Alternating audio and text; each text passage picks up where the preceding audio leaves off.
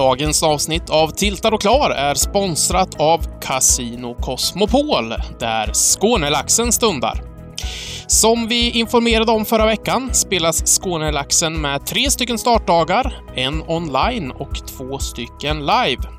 Biljetterna släpptes i förra veckan och trycket är hårt. Dag 1C är redan slutsåld, men det finns biljetter kvar till dag 1B den 9 mars och online-dagen den 5 mars på Partypoker.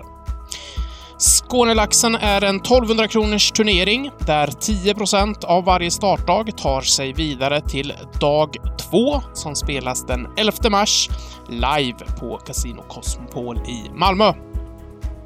Är man vidare till dag 2 är man också klar in the money.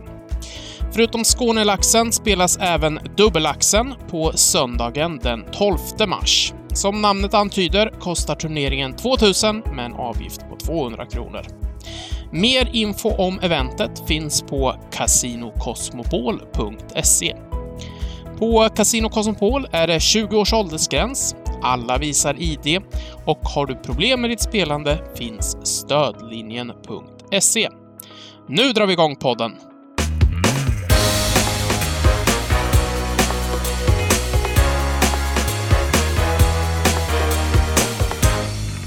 Välkomna till ytterligare ett avsnitt av Tiltad och klar. Jag som pratar heter Fredrik Bobby Boberg och med mig som vanligt har jag Timothy Herold och Bengt Sonnert. Hur är läget med dig, Bengan? Jo då, jag är peppad inför kvällen. Vi spelar in på tisdagen här och det är Champions League till kvällen, så att det ska bli jäkligt kul. Solen skiner i alla fall. Gött. Och för oss andra, tänkte jag säga som har respektive, så hoppas vi får se Champions League kanske, men det är alla hjärtans dag också. Timman, vad har du för planer för kvällen? Jag ska också kolla på Champions League och på klubben då. Jag ska faktiskt bort till kontoret och kika lite. Snuten är i stan. Så vi ska sitta och kolla där och härja lite.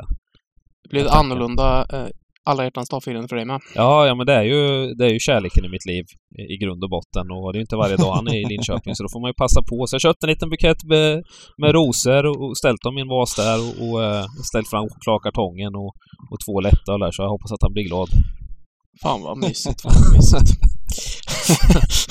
Jag kom helt av med efter den där, men det förstår jag. Jag tänker att vi rullar igång den här pokerpodden direkt. Jag har en liten lista med ämnen som vi ska beta av här under kommande timmen. Och vi börjar väl med en händelse som har några veckor på nacken. Vi fick kutta den förra veckans podd för att den blev lite för lång. Men jag tänker att jag släpper lös dig här, Timman. Det är den så kallade splitpot-missen. Ja, precis. Det var ju inte vilket finalbord som helst heller egentligen, utan det var ju VSOP Circuit som spelades på Kings Casino nere i Rosvadov, Tjeckien där på gränsen till Tyskland. Och vet alla vart det ligger. Det var ju finalbord. De var nere på 5 spelare tror jag. Nu har jag börjat tappa minnet lite i den här handen. Men då sker det en pott i alla fall där en kille som har runt 10 big blinds går all in med knäck 10 och blir synad av kungknäckt. Och så springer brädan ut S-dam 6 knäckt 6, och det innebär att de spelar 2 par knäckter och 6 med S-kicker. Han reser sig upp, han ger motståndaren en fistbump och går runt och tackar de andra liksom för finalbordet. Och så sitter det, han som vinner sen, han sitter och stirrar lite på brädan och funderar så fan. Han tänker garanterat, är inte det där splitpot? Sen rafsar dealen ihop korten. Han lämnar och de spelar vidare. Så han åker ut på splitpot helt enkelt.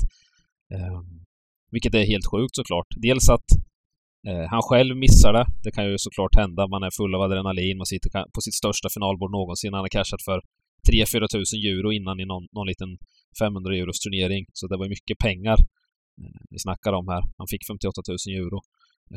Och sen hans motståndare tänker väl inte så jävla mycket, utan ja, men sen så tänker man ju på de här som sitter vid sidan om där, liksom inte jätteinvolverade i potten. De har garanterat koll på vad minst en av de här har garanterat stenkoll på vad som har skett i alla fall, med tanke på att man sitter och tänker vilka kort som man vill inte ska komma.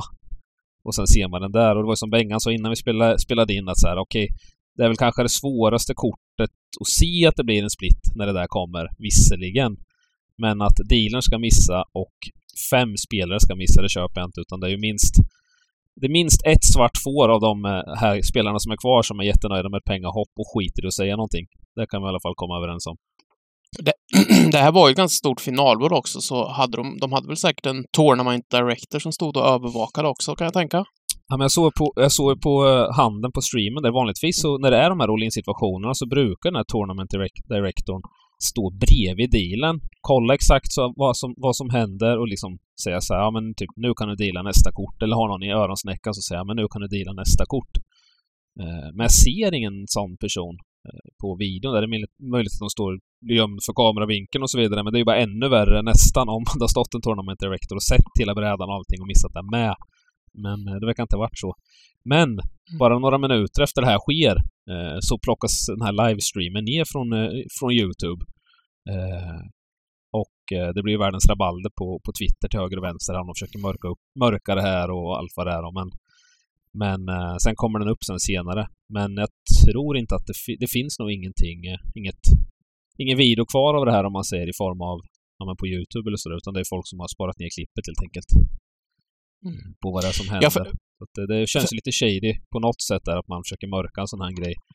Och sen i efterspelen så har Kings Casinos Poker Director kommit ut med ett statement här som är jävligt beige, kan jag säga.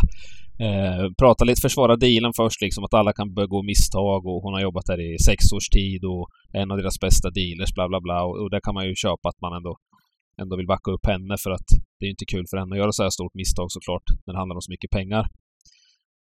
Men sen så börjar han ju prata om viktiga regler i poker, och det är always read your hand, och alla är humans och alla kan göra mistakes, och det var ju oturligt att ingen annan såg det här på bordet, och sen så avslutar han med typ att om vi hade sett det här, vem vet, då kanske han Pierre varit våra nästa champion, eller så han åkte ut nästa hand, ungefär.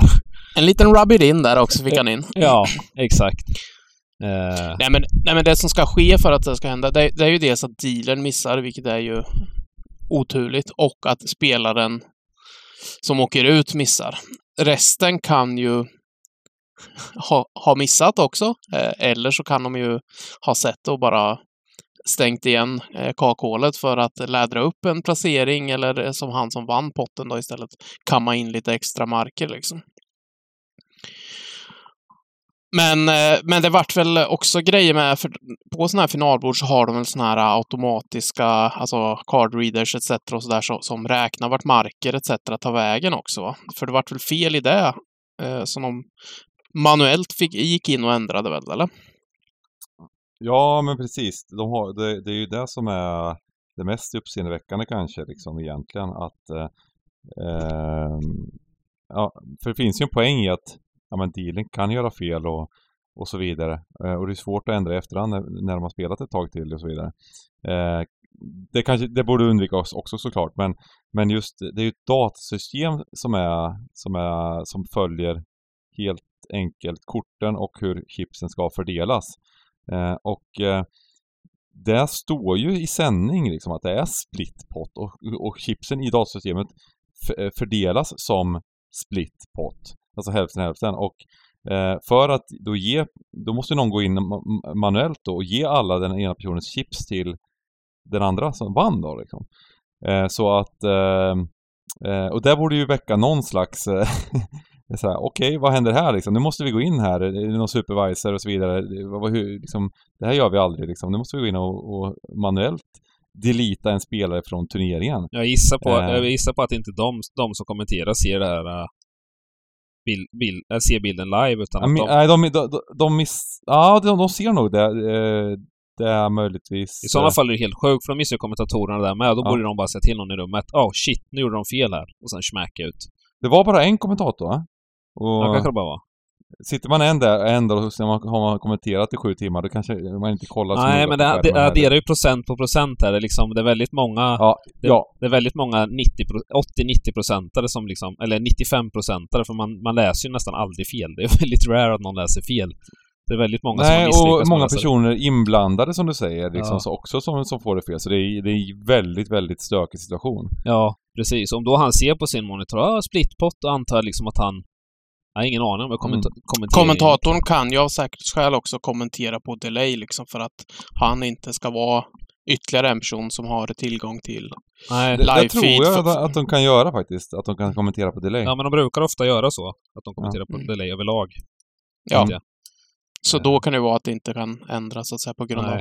Och så fick de väl panik när det hände. Stängde ner streamen för att, som du säger, resetta de här olika grejerna och putsa till det och sen slänga upp streamen igen. Det var väl bara liksom så här: shit, fuck, vad gör vi nu? Stäng ner streamen, säger någon bara. Stäng ner streamen!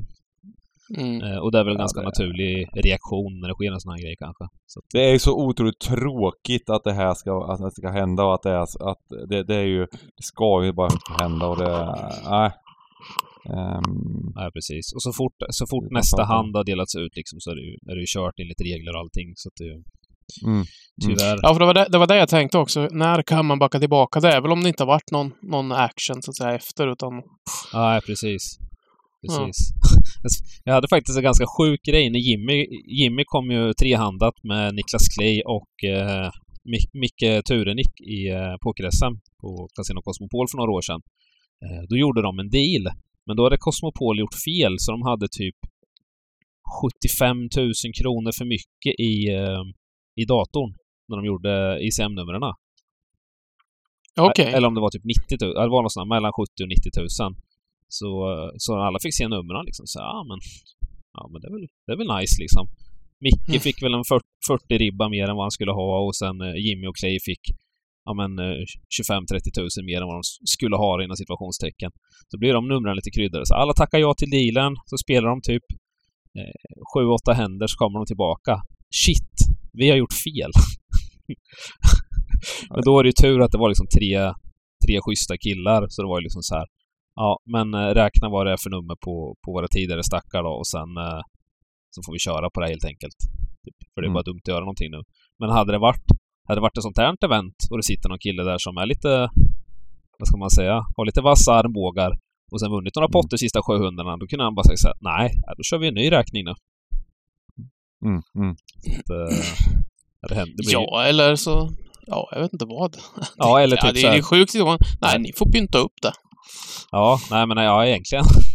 Det är också så. Så att, det var en jävla situation, men som sagt det var ju tre av de snällaste pojkarna i turneringen typ som bara så här, tre snälla pojkar räddade arslet på kasinopersonalen, kan vi säga. Ja, lite så. Ja, du kan ju tänka dig själv om det hade varit någon så här IPT-grej och sen hade det varit ett par lite mer aggressiva gubbar där, hade det blivit ett jävla liv. Ja. Och sen just om någon har vunnit 6 av 7 senaste potten och har chippat upp med 30%, så nej, då räknar vi om. Eller så spelar vi. Ja, då blir det ju någon så här tekniskt, så bara, vad är det man har gått med på? Om man har gått med på en ICM-deal, eller har man gått med på just de specifika siffror, eller eller bajsmacka hade det varit hur som liksom. Ja. Men då löstes det där lite snyggt och smidigt. Ja, precis. Och sen vann turen sen, så det visste man. Men kontentan i alla fall, den här splitpot-missen var bara att han fick 5:e plats pengarna och sen tack och godnatt. Ja, precis. Så det var någon som hade gjort någon ICM-kalkylering. Hade han fått vara kvar så hade hans stack varit värd ungefär 20 000 euro mer. Så och nu sa du fick han 58, eller? Ja, så misstaget här var 200 000 kronor. De borde ju skicka in en 10 till honom och som en goodwill och sen... Ja, men här, kom tillbaka nästa år, vi bjuder på hotell och turnering. Ja, det var det jag tyckte var så jävla beige att de inte gjorde någon form av goodwill-grej här. Bara för att visa att alltså visst, det är inte någons fel. Det var faktiskt jättesjukt. Ja, det är inte någons fel det här, men det är klart. Det är helt sinnessjukt. Ja. Så lätta små grejer för ett sånt ställe och skapa liksom en positiv vibe kring hela eventet, allting. Ja, jag menar det. Och sen så sitter Leon sen och synar av 100k på River, men när han är stendöd 2 veckor senare i något jävla livestreamat cash game liksom. Ja, fan vilken snygg övergång det blir nu här till livestreamade höga games här. Ja. Bengan sågade totalt high stakes poker förra veckan. Vägrar titta, säger han. Men jag har kikat lite i alla fall. Det kan jag sa. Nej, jag kryddar lite. Jag är ett större fan än dig i alla fall, där kan vi konstatera. Och jag ska väl inte spoila här egentligen heller, men jag tycker det är sevärt ändå alltså. Bobby Baldwin får dem igång lite och prata lite, och han drar lite gamla Vegas-historier om lite gamla degenerates och grejer, och det är ju sånt jag uppskattar i alla fall. Och det är ju sevärt bara på grund av det, skulle jag säga. Ja. Så jag fortsätter min kampanj här till att få Bengan och kolla på High Stakes Poker. Men det där var ju roligt. Det kan mycket väl bli så att jag gör det i och för sig. Det var ju roligt där du berättade där som man hade sagt där, när det kom någon och ville ja, men jag vet inte, ska jag dra den storyn, eller ska bara folk få kolla på High Stakes? Nej, det är klart du ska dra den. Dra den, annars ska jag den. Nu kommer jag inte ihåg om det var Eskimo Clark eller om det var han den andra, vad han heter. Det finns ju såna här ökända degenerates där i Vegas liksom. Så en av de här approachar ju Bobby Baldwin, och för de som inte vet vem Bobby Baldwin är, så det är han som är namnet bakom Bobby's Room på Bellagio liksom. Numera Legends. Ja, han var ju pokermanager där. Och Win, va? Eller något sånt där. Ja, han gick till någon annan. Han gick till något nyöppnat Luxury Casino. Ah, okay. Ja. I alla fall, det är Bobby Baldwin, och Bobby Baldwin var jag spelar i alla fall i High Stakes Poker här sen säsongen. Och då drar han en story om en av de här degenerates approachar honom utanför pokerrummet där på Bellagio, och liksom drar någon story och frågar om han inte kan liksom få någon stake eller få låna lite så han kan spela typ eller något. Och Bobby sticker ner handen i fickan och bara tar upp en näve sedlar och ger till honom och börjar gå därifrån. Så den här degeneraten bara ropar efter honom. Ska du inte räkna hur mycket det är? Varför det? Jag kommer aldrig få tillbaka någonting ändå, svarar han. Så. Lite humor ändå. Fler sådana stories är i alla fall i High Stakes där, så värt att kolla på bara för det, tycker jag. Det var en fin story. Det borde man insett tidigare i livet. Ja, precis. Inte räkna med att man får tillbaka alla gånger. Då kanske man inte hade lånat ut riktigt lika mycket. Nej, precis. Man slunkit undan lite billigare. Men som sagt, förutom High Stakes Poker här så kommer det komma många fler höga games streamade. Hustler Casino Live. Ja, det är ju sjukt. Ja, det är sjukt faktiskt. Ska spela ett $1 million buying game. 500 000 börjar blindsen på. Och en annan som känner att där ska man tydligen sätta sin fot och spela efter alleged fuskskandalerna, men det finns tydligen gubbar som vill pynta upp $1 million. Hade ni satt er där och spelat? Ja, men bland annat han som blev fuskad ska spela. Han anmälde sig. Jaha, ska Garrett spela alltså? Garrett, ja. Precis. Okej, det har jag missat. Ja, han anmälde sitt intresse till det där, var det inte så? Mycket möjligt. Jag läste bara artikeln när den släpptes att det skulle komma ett game i alla fall. Det är väl den här Alan Keating, Mr. Keating, som är lite motorn i det hela. Som kommer spela. På Twitter skrev han "Might be down if there is a seat", skriver han på Twitter. Fick 193 retweets här och 4000 likes nästan. Underbart. Men de spelade ju nu. Det var ju den handen du skickade till mig, Bengan. Det var ju helt sinnessjukt där. Phil Hellmuth sitter och göttar sig, och så är det Keating och någon gubbe som heter JR där.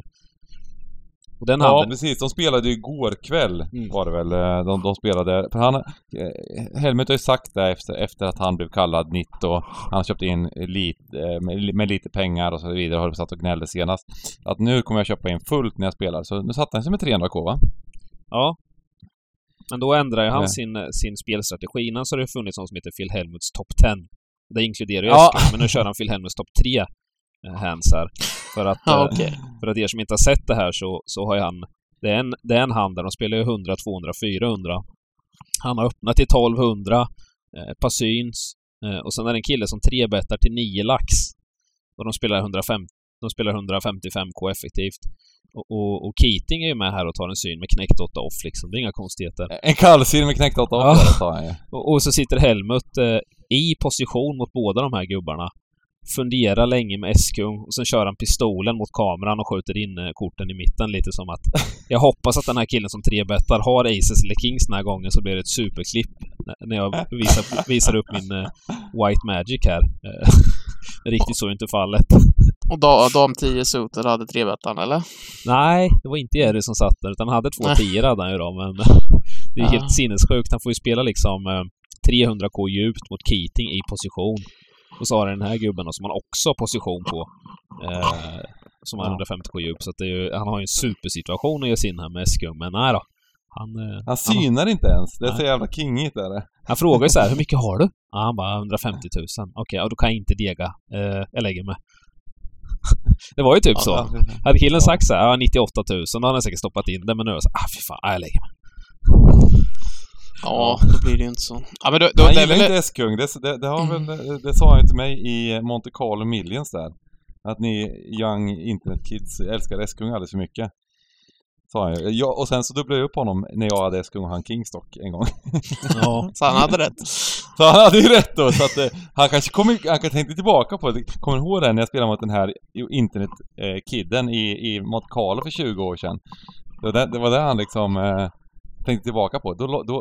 Då fick jag honom liksom. Nej, då hade jag King, så han är skung. Jag ska inte göra samma misstag som han gjorde. Men är det att utanför Helmuts comfort zone spela så dyrt eller spela djupt, eller vad tror ni? Jag tror ju att han inte spelar för 100% själv, utan att han har mycket ute. Men jag tror att det är viktigt för honom här. Han försöker ju visa upp sig på olika sätt och göra spel liksom. Bara göra spel. Alltså sådär som man tror. Han vill köra sin White Magic-grej i ett cash game och bara ha rätt liksom. Ja, du tänker att han lägger den för att liksom det ska se ut... Alltså, hittar han att 3-bettan har Aces eller Kings, så ja, men jag menar, det är han kör pistolen på kameran för att det blir ett superklipp då. Så liksom storyn och klippet, den hypen och snacket som blir det värd mer för honom än liksom evigt han har i potten om man skulle syna i den positionen. Ja, jag tror det. Men vad han än gör så syns det i alla fall liksom. Även om det är bra eller dåligt så jag vet inte. Men jag tror framförallt att han tror att gör han rätt här så det blir inte, alltså han sitt självförtroende och allting, han kommer bli sån jävla king om han gör rätt. Om vi ser det så kommer han lite snett va. Och sen kommer han lite snett även i... Det roliga är att Keating vinner potten med han bluffar ju bort 2-10 känns liksom lite fint. Så att han spelar väl 97% av händerna i det här gamet eller något sånt där. Sen så gör han ju förlorar en 100k-pott lite senare Helmut när han synar med kung högt rakt in i 3 damer.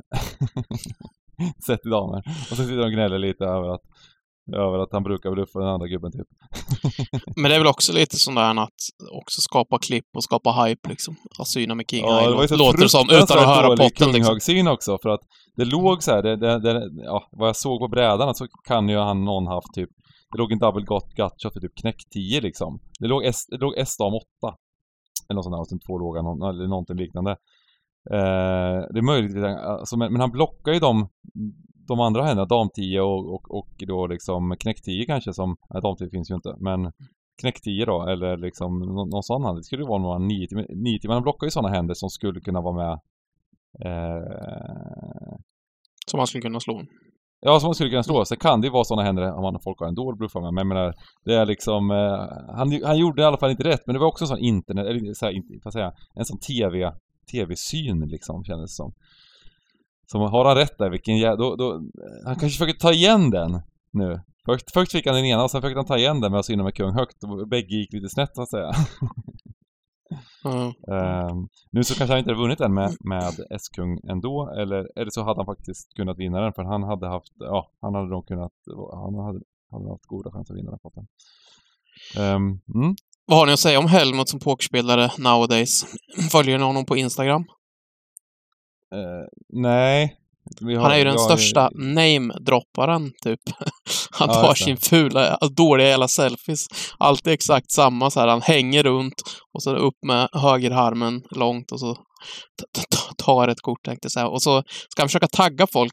Så han bara typ och sen skriver deras namn. Men de har typ inte Instagram typ. Eller det är inte deras Instagram-konto typ. Så. Men han har ju fastnat i tonåren. Det är så det alltid har varit. Alltså på något sätt så tog hans liksom hypofysen där liksom. Kroppen utvecklades men hjärnan slutade liksom utvecklas liksom. Så han har ju fastnat där. Men han verkar ju vara väldigt, väldigt bra på att nätverka, så att säga. Och han verkar ju vara någon... Det tror jag. Angel investor. Han investerar i mycket startups etc. och sådär. Så jag vet inte. Det känns som... Men betyder det att han tjänar pengar på det? Nej, det är det jag inte vet. Men han verkar ju hänga med mycket människor som gör det i alla fall. Ja, det kanske en del är ju bland de liksom rikaste i världen. Han är poppis för namnet och hela den biten. Han gillar den grejen och hänga. Och folk kan tycka det är kul också. Världens bästa pokerspelare genom tiderna. Och så vidare. Det är ju lätt att han säger det. Och det är svårt att motbevisa när han har så kallade överlägset VM-guld, så att säga. Mm. Jag hittade den här kunghöghanden nu. Gjorde jag. Ja. Han överlimpar hijack med kung 10 och sitter knappen damer och slår upp till 1000. Ja. Keating är med och Helmut synar med kung 10. S-dam 8 så checkar de ju fram till han med damerna som bettar ut 2000. Keating synar ju med bottenpar, Helmut synar med kung 10. Så kommer det blank 7 på törn. Då får Helmut för sig att betta ut 6000. Varav på han med riss i damer så de till 19 000 i position.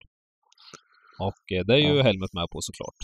River kommer en blank 5 så det är S-dam 8-7-5 med missat färgdrag.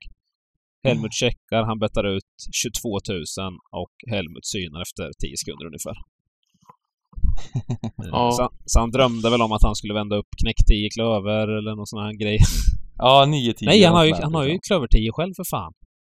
Ännu mer blockar händerna som han skulle kunna slå med en hjältesyn. Ja, vad fan drömde han om då? King alltså. Ja, King. Ja, beroende på, jag vet inte vem det är emot heller. Knäck 9 klöver. Men så där går du väl inte med ett flushdrag mot Phil Helmut. Det är ju samma gubbe som han folar S-kung emot när han 3-bettar 10 för fan. Han får ju bestämma sig. Tror han på gubben? Eller han folar S-kung preflop för han är rädd för hans 3-bet range. Och sen så kan hjältesynen när killen C-bettar slår upp preflop, C-bettar mot 2 gubbar, slår om en donkbett på törn. Men det är inte bara det utan det är ju det spelar alltså 100-200 här. Han förlorar alltså 200 big blinds i den här potten lite drygt, va? Ja. Med kung högt. Så det är det kanske är ett geni, vem vet, men det är i alla fall en jävla gubbe det där till Helmut, så måste man ändå säga. Ja, nej så är det. Nej, det kommer ju han är ju supervass i de här VSOP-turneringarna, det kan man skriva under på, så är det bara. Ja. Men vi gick från att prata om Hustle Casino Live och deras 1 miljon cash game och sen rann vi iväg till Phil Helmut. Men jag hade faktiskt ett till sånt 1 miljons cash game.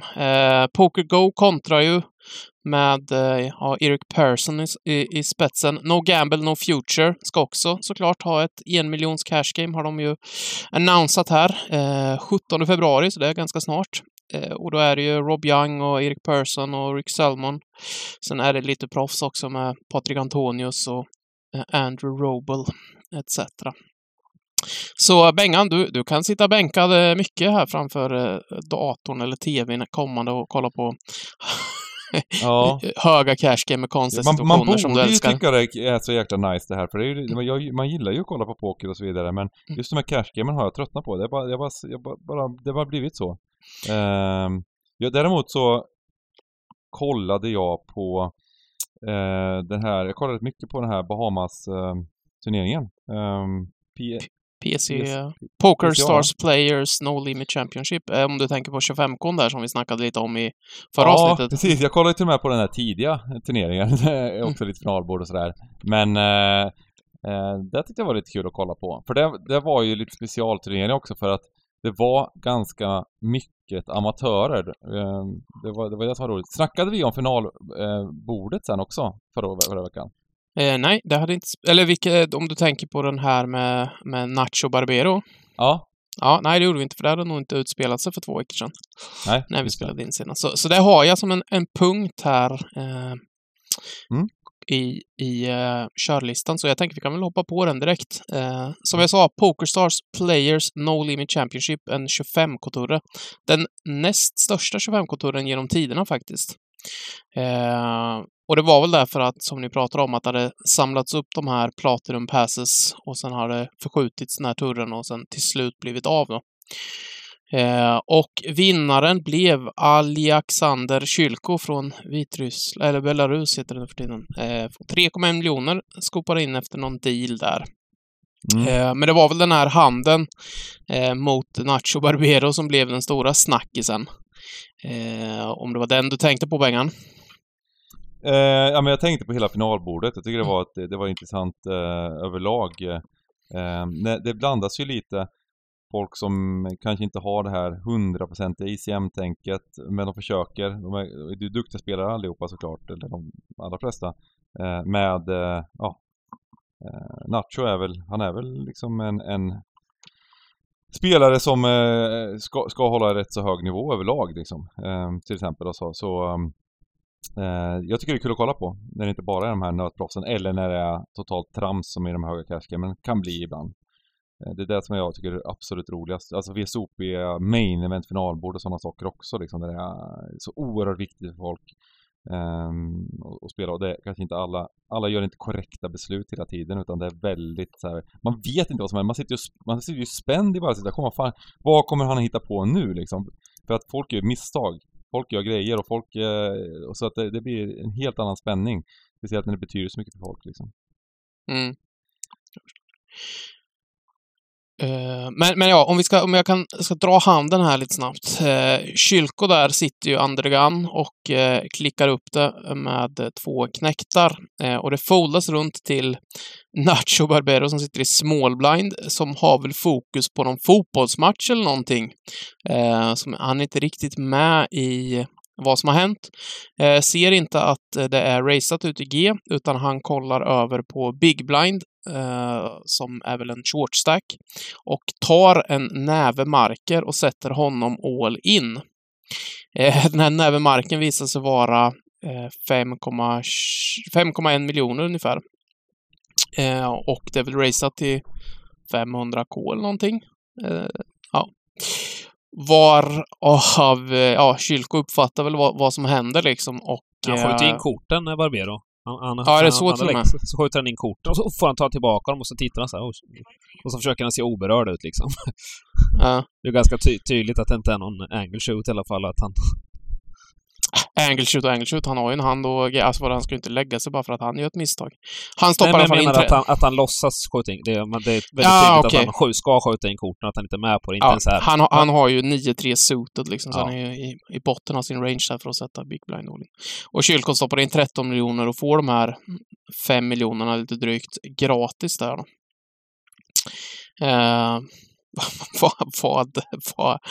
Vad kan man göra inte än att skratta att sånt händer på en sån hög nivå där liksom vinnaren får $3 miljoner, eller vad säger ni?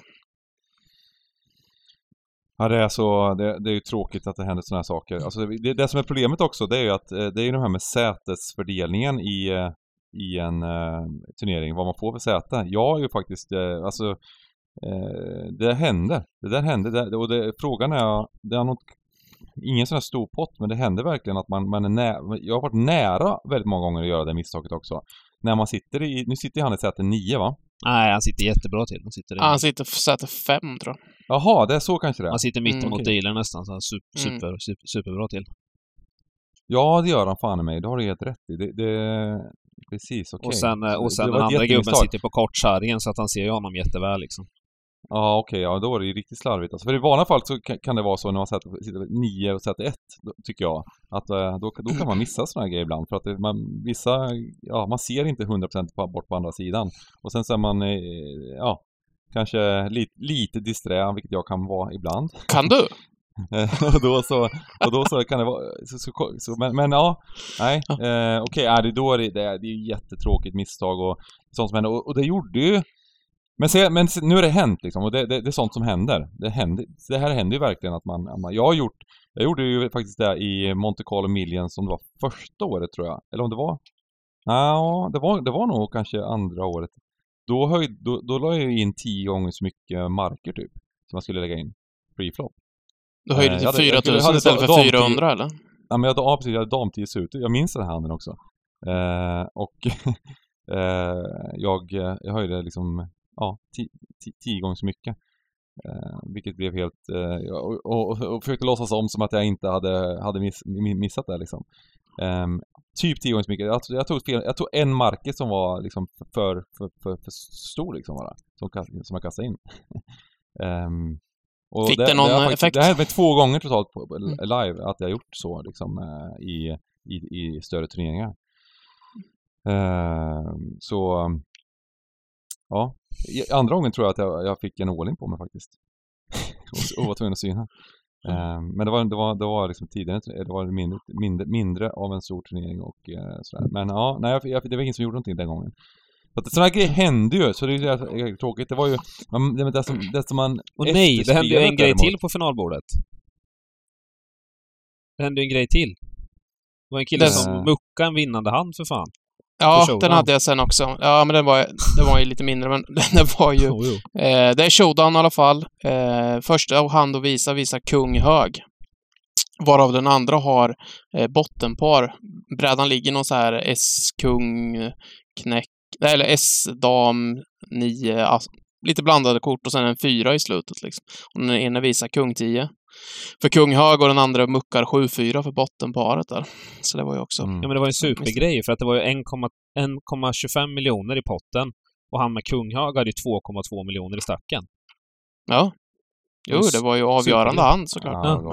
Det är ju alla på ett finalbord oftast liksom. Jo, men han byggde på stacken 50% liksom. Det var den sak om man har 15 miljoner, 1 miljon, det hade ju varit så här. Men det här var ju jävlar i havet. Så. Men Timman, har du gjort något sånt här misstag? Nej, aldrig. Aldrig? Nej, men jag hade faktiskt en gång, om jag hade varit lite mer rutinerad, som jag hade kunnat avbryta en all-in. Det var mina tidigare dagar. Det var nere i, på Sunny Beach där, när vi var med Dybban och Company och Dregen och alla de här på den EMOP-touren. Då var vi 10 personer kvar och det var 9 på finalbordet. Så satt vi på 2 bord och då hade jag en sån här mellanstack och sen så var det en kille som hade klickat som hade mest marker och så hade väl jag så här 17 big blinds någonting. Tittade ner på S-knäckt och sen nervös in i helvete så tog jag mina marker och skulle börja föra dem framåt liksom. Så jag tog tag i dem och sen precis när jag skulle börja föra dem framåt så säger han I call. Ja, jag tror jag berättade den här innan. Superintensivt liksom. Hade det här varit 5 år senare så hade jag bara kunnat liksom så här släppa stacken och så här, okej. Men då fortsätter jag fram med dem och bara hela jag skakar liksom. Men det hade varit kanske en semifull grej att göra. Jag vet inte, men samtidigt så ja. Det är ju lite så här, alltså din intention. Det tycker jag inte. Alltså det är det som blir grejen. Alltså det är ganska sjukt. För det gjorde ju han var Eric Persson-grejen. Han gjorde väl också samma sak. Ja, för samtidigt han gör ju ett misstag där. Alltså han hade ju 2 damer eller kungar, jag kommer inte ihåg. Men han var ju helt lyrisk och så han var verkligen så här, I call. Typ sådär. Så att jag bara, oh shit, det här var inte bra, men jag var ju liksom för nervös för att kunna göra något. Nej, precis. Har man lite erfarenhet så stannar man ju upp där liksom. Okej, det var inte liksom... För det tycker inte jag är så fult egentligen liksom. För du har inte sagt någonting och du har liksom inte... Alltså, och det är ju så att agerar man out of turn, det är ju ett jävla... Det är stökigt liksom. Men det är klart att det kanske kan diskuteras liksom. Men just de här misstagen, det händer mycket. Men så då vart ju han Nacho Barbero, han gick ju lite, han var ju chip innan han kom in. Sen så förlorade han ju en stor pott mot en annan gubbe när han floppar topp 2 med S6 tror jag. Det blir en bet och en syn tror jag på floppen och sen kommer 10 på turn och den andra gubben har S10. Så åker det in så blir det han förlorar ju chip lead och blir hyfsat short stack då. Han Nacho, eller inte shortast, men han blir en i gänget så att säga. Man märker att han har kommit snett här och man märker att han kokar inombords. Så är han ju kanske inte den här liksom man har ju många av de här highlight-spelarna är så otroliga gentlemän nu för tiden och han var väl inte riktigt han fick väl lite så jag tyckte väl fan vad håller han på med här? Han håller på är tilltal och klar på folk Han började säga att någon gubbe hade haft massa tur och bla bla bla, alltså gnugga in saker och ting och inte på ett så här roligt sätt liksom. Och sen så var det en annan situation där han när det är 4 eller 5 kvar så är det en race och sen så ställer han själv med kungdam från Big Blind för kanske en sådär 15-16 bigs eller någonting.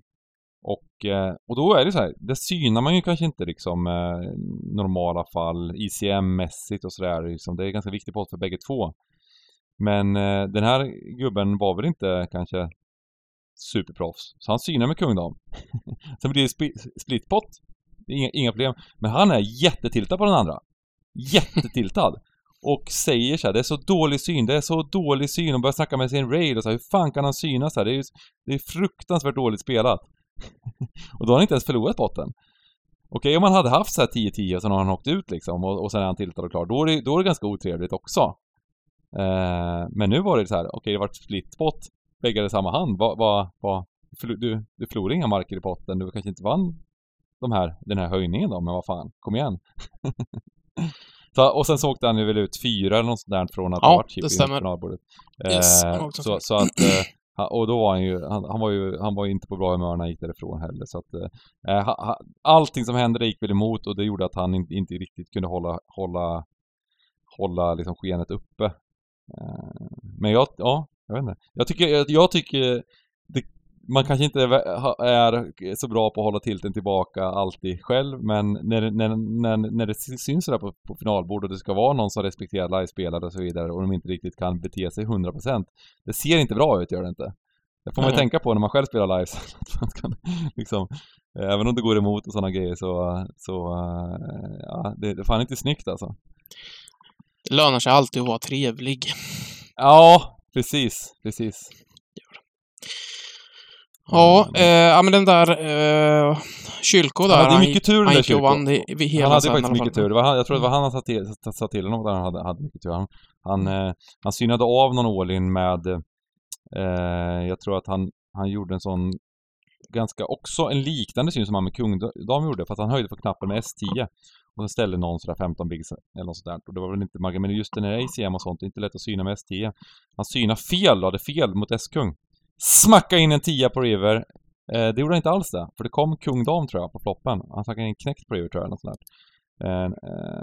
Inte helt säker. Men som gjorde att han kom upp sig och och lyckades vinna slut. Det var oerhört viktigt pott med kanske 5 kvar då. Bra holk för $2 miljoner eller mer då. Definitivt. Han fick ju 1,5 miljoner då Nacho där och trösta sig med dollar. Just han Kylko hade, nu snackar jag om det här finalbordet hela tiden, men just hur det kan vara på finalbordet när man springer bra, just den biten var ju en sak, men även innan jag kollade på de här 2 bord kvar och så här, han fick ju jag tror Kings mot S-kung, han fick Aces mot Kings tror jag. Alltså det var verkligen så här situationer som var självspelare så liksom, att när kortgudarna vill bara att man ska vinna en turnering, det är ganska skön känsla. Allt bara går rätt. Ja, precis. Få en 5 miljoners donation för någon inte uppmärksam, etc. Ja. Jag har en punkt kvar på listan. Det var också något vi pratade om förra veckan och det bjöd väl på så mycket underhållning som vi räknade med, tänkte jag säga. Men Galfond Challenge är pausad efter inte mycket spel alls. 3 dagars spel, va? Ja, Timman, vad är din take? Du som har kollat mest, tror jag. Nej, men det var väl, alltså, vi pratade om det i den podden redan innan där, och så är det, hur fan ska de hinna med att spela så många händer på den korta tiden om de spelar 2 bord? De måste ju typ spela 4-5 bord, eller spela after hours efter streamen liksom, för att hinna den tiden. Mycket riktigt blev det väl så, och men anledningen till att de slutade var väl depositionsavgift eller limitad och grejer någonting, om jag inte läste fel, va?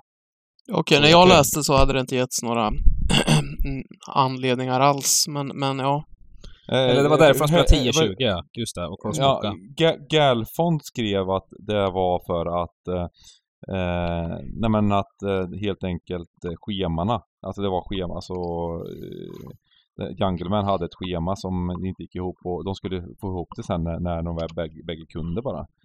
Lite konstig planering att de ska börja spela och sen ha uppehåll ett par veckor liksom och så vidare. Det är ju, men så blev det i alla fall. Vad tycker du om spelet då, Timon?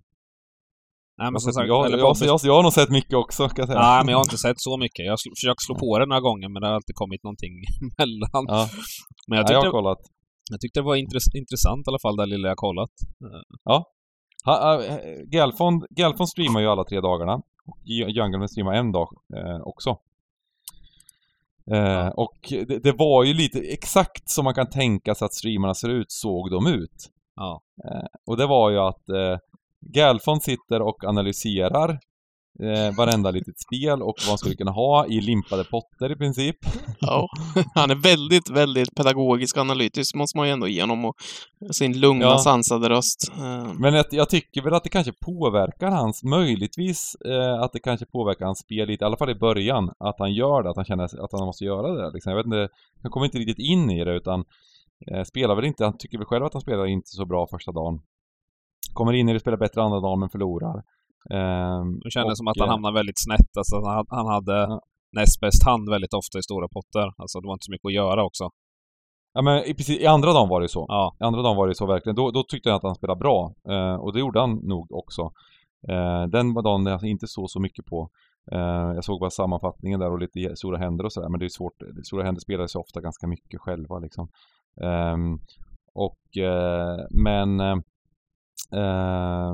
Första dagen var jag missnöjd med. Och för jag satt och tittade på första dagen och jag tyckte liksom så här, nu har jag ju spelat mycket Omaha Heads Up, men jag var förvånad över hans spel en hel del. Och det var väl då liksom lite ringrostighet kanske liksom i saker och ting. Sen så har han däremot en del grejer som han gör väldigt, väldigt bra, som man lär sig av, tycker jag liksom, att framförallt är det ju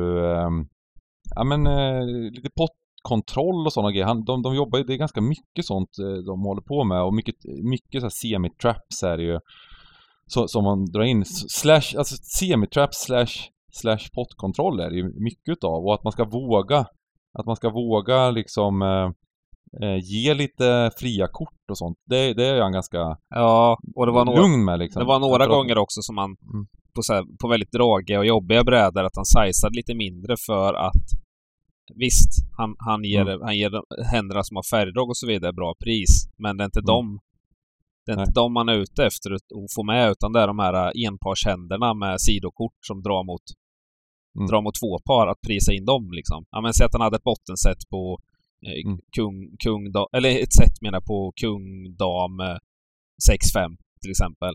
Ja visst, men då är det ganska lätt att gå pott här, men eftersom det var en dum bräda, men en kung och sen ett par låga kort. Men när killarna 3-bettar, det är ganska troligt att någon kung dam knäck 9 eller S-kung bla bla bla bla bla i handen.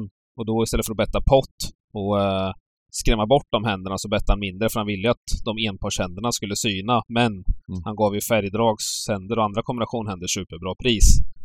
Framförallt på floppen är det så att det är ganska mycket låga sizings.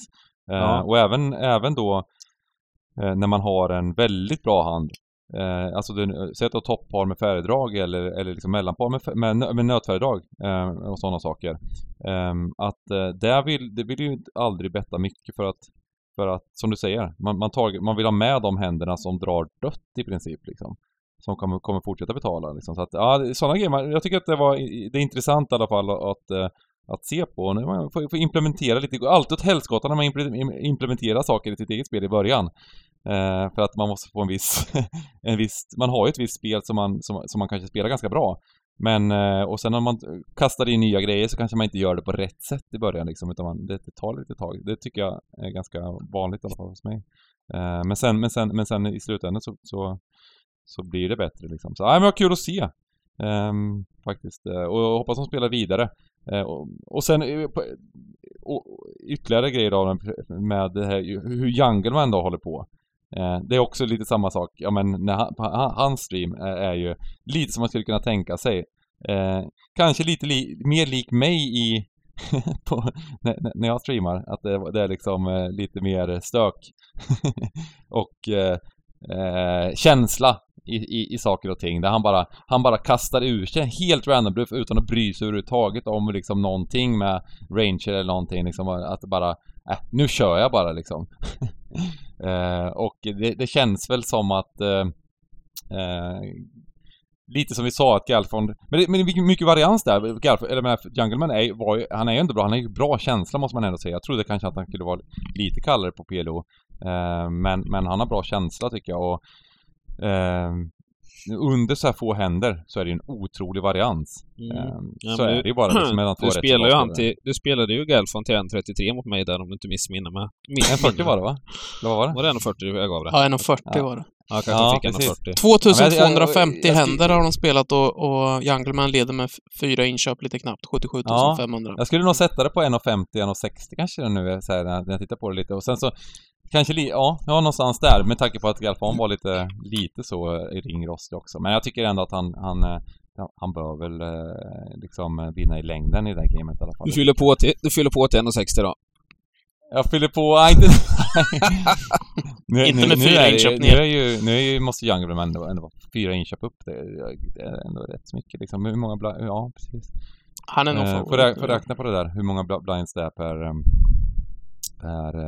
men de har ingen sidobett utan det är den som vinner så att det kommer inte stängas någon butik sista händerna och blinda bara för att vinna duellen liksom.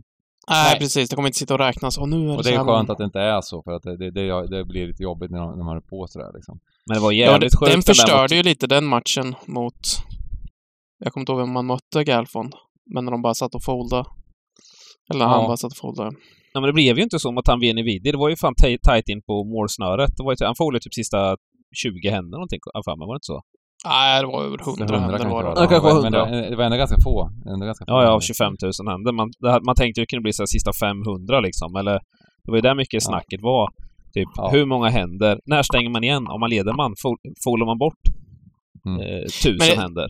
Det blev ju, om inte jag missminner så blev det ju någon sjuk spot typ. Det var någon stor pott där Galfond hade bettat på River, stovet. Där VNVD var typ tvungen att syna för att skulle han lägga sig så skulle challengen vara över typ. Så liksom det spelade typ ingen, alltså sidobettet var ju så stort så att liksom bettet där monetärt spelade ingen roll liksom. Vilket jag också, sånt kommer det väl kanske inte bli här liksom. Nej. 12 500 när han var upp 12 500 så stängde han igen. Ja, vad sjukt. Och vann med 1200 då. När de körde 100-200 som fola 60 händer ungefär. Knappt. Var inte det $1 million ett tag också? Jo, 900 000 euro tror jag. Ja, galet. Nej, kul. Sånt där gillar jag att kolla på däremot. Att kolla på. Inget trams, seriöst spel. Ja, men sen är det kul. Ja, men jag tycker det hade varit kul med Texas också, men Omaha gör det ännu roligare tycker jag. Jag måste avsluta. Det kan säga en mer grejer, men jag ska dra en Phil Hellmuth-hand till här från där cashgamet som jag lyckades se här när jag drog på streamen samtidigt som vi kollar här. Phil Hellmuth. Ja, men det är en straddle till 3 och 2. En jävla straddle liksom runt hela brädet. Phil Hellmuth har fått 2 10 och höjer till 15 000. Och en kille, jag kommer inte ihåg vem det var, har aces med nu ska vi se hur mycket har han bakom. Han har 50k bakom. Syna bara. Och Keating och en gubbe till synar också. Floppen kommer dam knäckt 3. Typ 3 är säkert fel, men det var något kort till, lågt kort. Med 2 rutor. Phil Hellmuth har 2 10 med rutor. Det är 4 personer i potten. Phil Hellmuth bettar ut 25k in i 60 då. Damknäckt. Får en all-in till 40k utav Aces-gubben. De andra två lägger sig. Phil Hellmuth synar av 13k till. Det är så jävla sjukt. Det är sjukt att börja veva på sån flopp mot 4 personer då liksom. Ja. Det kanske inte, nu när jag tänkte på det kanske inte var så illa som jag först tänkte för det, men det är ganska, han sätter sig själv lite i skiten liksom. Det måste man ändå säga. Ja. Ja, han är fin. Ja, han är fin. Ja, det är en bra summering. Precis.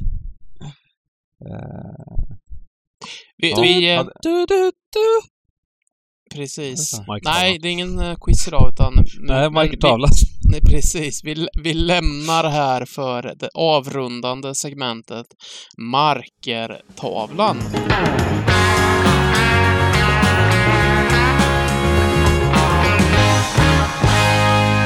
Mycket, vad heter det, så här, idag som bara snackar så tv-poker. Vi spelar för lite poker själv. Jag kan berätta snabbt bara att jag spelar poker i söndags här under Super Bengan Bowl. fuckar markertavlan direkt, men kör då. Två turneringar spelade jag. Gick till finalbord i bägge. Ja, snyggt. Ja. Jag spelade 3 faktiskt, kom jag på när jag kom. Vann du någon? Den andra. Nej, jag kom sist på finalbordet på bägge faktiskt. Och det var typ ena... Nej, sist kom jag inte på ena, men jag kom sist i pengarna, för det var bara 5 priser. Och den andra kom jag... det var 9 priser, jag kom 7 då. Finalbordet. Så att det var jag vann inga pengar. Jag kom finalbordet bägge. Du fick spela gratis i alla fall. Vi skriver en artikel. Bengan dubbla jag hade 2 inköp på bägge. Och du... Ja, precis, exakt. Det ska in på Händamob. Vi gör ett nytt försök då. Och kör markertavlan.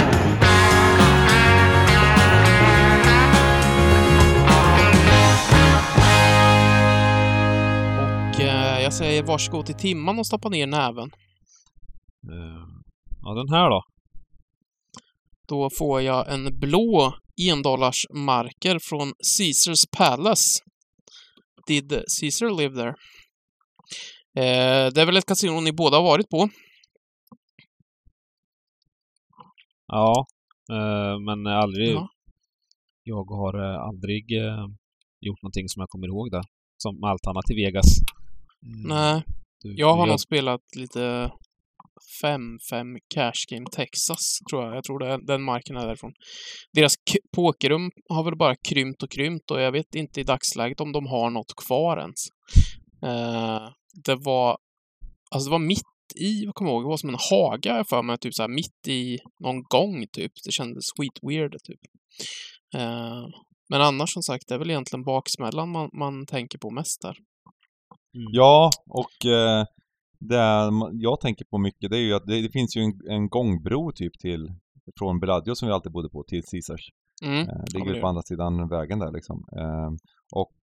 Ofta, det var dit man gick oftast. De har ett stort jävla, man går ju vilse typ till den här jävla Forumshopparna. Ja, Caesars Forum liksom. Det är massa lyxaffärer där. Just det, där de har båtar och grejer. Köpte bara jeans för 4 lax där någon gång eller något där, och grejer. 24 lax för ett par jeans, vad sa du? 4 var det, eller kanske mer. Det var dyrt i alla fall, men $500 kanske något sånt där. Det är ju standard. Det kanske är standard. Ja, det kanske är standard för e-gubbar. Trasiga var de också. Från start. Ja, på de här forumshopparna sa jag. Hål i jeansen. Ja, exakt. Jag var där och shoppade loss på Dolce Gabbana-butiken, typ första Vegas-resan kanske. Så han vart ju, de har väl kommission de där försäljarna. Så han vart ju så jävla peppad liksom. Så jag köpte ett par jeans också som jag la upp. Jag trodde de kostade... Jag köpte 2 par jeans. Ett par kostade $400. Det andra var typ liknande. Det var typ de var likadana. Så jag tänkte, de här kostar väl också $400. Så man kom fram till kassan så bara... Ja, men det blir $1,800. Köpte du? Japp. De hade ju nålat upp dem och så här allting. Så jag hade ju inte mage och bara så här... fan. Så, men när jag kom tillbaka så skulle jag hämta dem när de hade sytt upp dem och grejer så han var ju så jävla peppad. Så fick vi gå in och handla på kollektionen som skulle komma någon vecka och grejer och sådär. Så han gjorde nog sin månads kommission bara på mig där. Men det roliga i det hela var ju, alltså, sen var inte jag i Vegas på kanske 3-4 år eller någonting. Och jag kommer tillbaka till den där butiken. Samma person jobbar och han känner igen mig och hälsar på mig med förnamn. Ja, det var den gubben jag tjänade mest av på hela månaden där liksom. Han bara sa $1,800, det var egentligen $400 de kostade liksom. Ja, exakt. Skicka 1400 i egen ficka. Ja, det kanske var så då. Ja, men det var ju så jävla stort. Jag minns att de hade de här, fan hette de här, de hade de här Sony-datorerna. Sony Vaio. Vaio. Där kunde man köpa där. Ja. Den var ju så magiskt liten powerful dator, liksom perfekt att resa med, liksom vägde ingenting och man kunde spela poker på det och hela skiten. Där gick vi, det vet jag att flera gånger var man inne där och köpte, jag tror jag köpte 2 Vajos totalt sett där inne liksom. Ja, det var ju grind-datorn tänkte jag säga. Alltså dagens ungdom förstår ju inte att när vi växte upp, då var det ju stationära datorer. Laptop var ju så fruktansvärt dyrt ju. Ja. För de där Sony Vaio, kommer jag ihåg, jag hade både en liten och en större. Alltså de kostade ju 20 lax liksom eller något. Ja, det gjorde de. Det var ännu mer välinvesterat troligtvis än dina jeans. 100%, det spelade man ju igen relativt snabbt. De där jeansen, jag har sparat dem än idag, de är så jävla fula. Så som någon sorts minne för hur dum i huvudet man var ibland med pengar på den tiden. Sen fanns det ju en grej till på Caesars som var viktig. Det var ju faktiskt nattklubben Pure som har blivit utsedd, som var året innan, kanske första året jag var där någonting, men jag minns att första gången jag var där på Pure, året innan så hade de utsett det till världens bästa nattklubb. Det är den som är delvis utomhus. Jag tror det var världens bästa. Ja, precis. Ja, men den är och där var man och stökade ett par gånger också. Ganska många gånger. På den tiden man var... Jag hörde en entusiasm och glädje i din röst när du pratade om vi hade jävligt kul där liksom. På den tiden man kunde hänga på nattklubbar utan att få tinnitus och gå hem efter 23 minuter. Du menar innan du var för gammal? Exakt så. Så att nej, men det var just det där precis, man var ute där och grejer, och det var jävla stort och stökigt och kul. Ja, det var tidigare. Ja. Vi närmar oss, vi är uppe i en timme här, så jag tänker att vi stänger igen markertavlan och en sista push är lite för pokerhändelser kommande i stugan. Vi spelar in här tisdag eftermiddag. Om ni hinner lyssna på avsnittet innan så är det ju som vanligt home game imorgon på onsdag. Eller ja, det är ju varje onsdag, så det är ju bara joina in. Imorgon onsdag i alla fall, 15 februari, då ska jag och Timman sitta här och streama. Så joina in oss och släng lite kort, vet jag. Och sen så är Jerry tillbaka här torsdag den 16 februari. När jag och Timman slår igen hockeytorsdag så kommer Jerry kliva in och grinda turneringar, och han kommer även bjuda in till spel för chatten till vår egen pokerturnering på Party Poker. Den drar igång 19:45 tror jag vi satt som starttid var Timman. Stämmer. Jajamän. Så ja, först hockey, sen poker på torsdag. Så det är väl det som vi har coming up. Har jag missat något, Timman? Nej. Inte i pokerväg. Strålande. Då är det bara för mig att tacka Timman och Bengan för att ni har varit med idag. Vi missar ju veckans Fedor också, men det får vi ta nästa gång. Ja, du hade inte föranmält den innan, så den får bli om 2 veckor igen. Det är ju 2 veckor bort, så att vi kan väl passa på att den 24 och den 26 kommer vi streama pokerresten på Unibet också. Just det är sant, det är sant. Så att nästa vecka är det ju ännu mer poker. Då är det onsdag, fredag och söndag. Då hade jag ju missat någonting. Det är sant. Vi släpper ju podden varannan vecka nu, så det blir 2 veckor fram och får pusha lite. Så det är helt jag kan ju säga korrekt. så här, när inte om jag vinner pokerresten, men när jag vinner pokerresten på Unibet. Framförallt Omaha när jag är stor favorit i. När jag vinner den, vad gör jag för pengarna då? Vegas. Pure. Nej, jag köper Penguin såklart. Just det. Ja. Raset har börjat här, så det är rabatt på dem. På Punchy Penguins. Helvete vad vi ska köpa pingviner. Ja. Ja, men fick du in lite Fedor ändå där i alla fall med lite pingvintugg. Ja, du som håller priserna uppe liksom. Det är inte Fedor själv utan... Ja, ner 13% på någon månad här. Det är tråkigt alltså. Borde vara ner 17 där. Jag hör verkligen att du är ledsen över nedgången i priser. Ja, det är sorgligt. Fyller på. Ja, vi försöker igen. Tack så mycket Timman och Bengan för att ni har varit med idag. Tack. Och tack till alla er som har lyssnat på återhörande om 2 veckor. Ha det bra tills dess. Hej då! Ha det bra.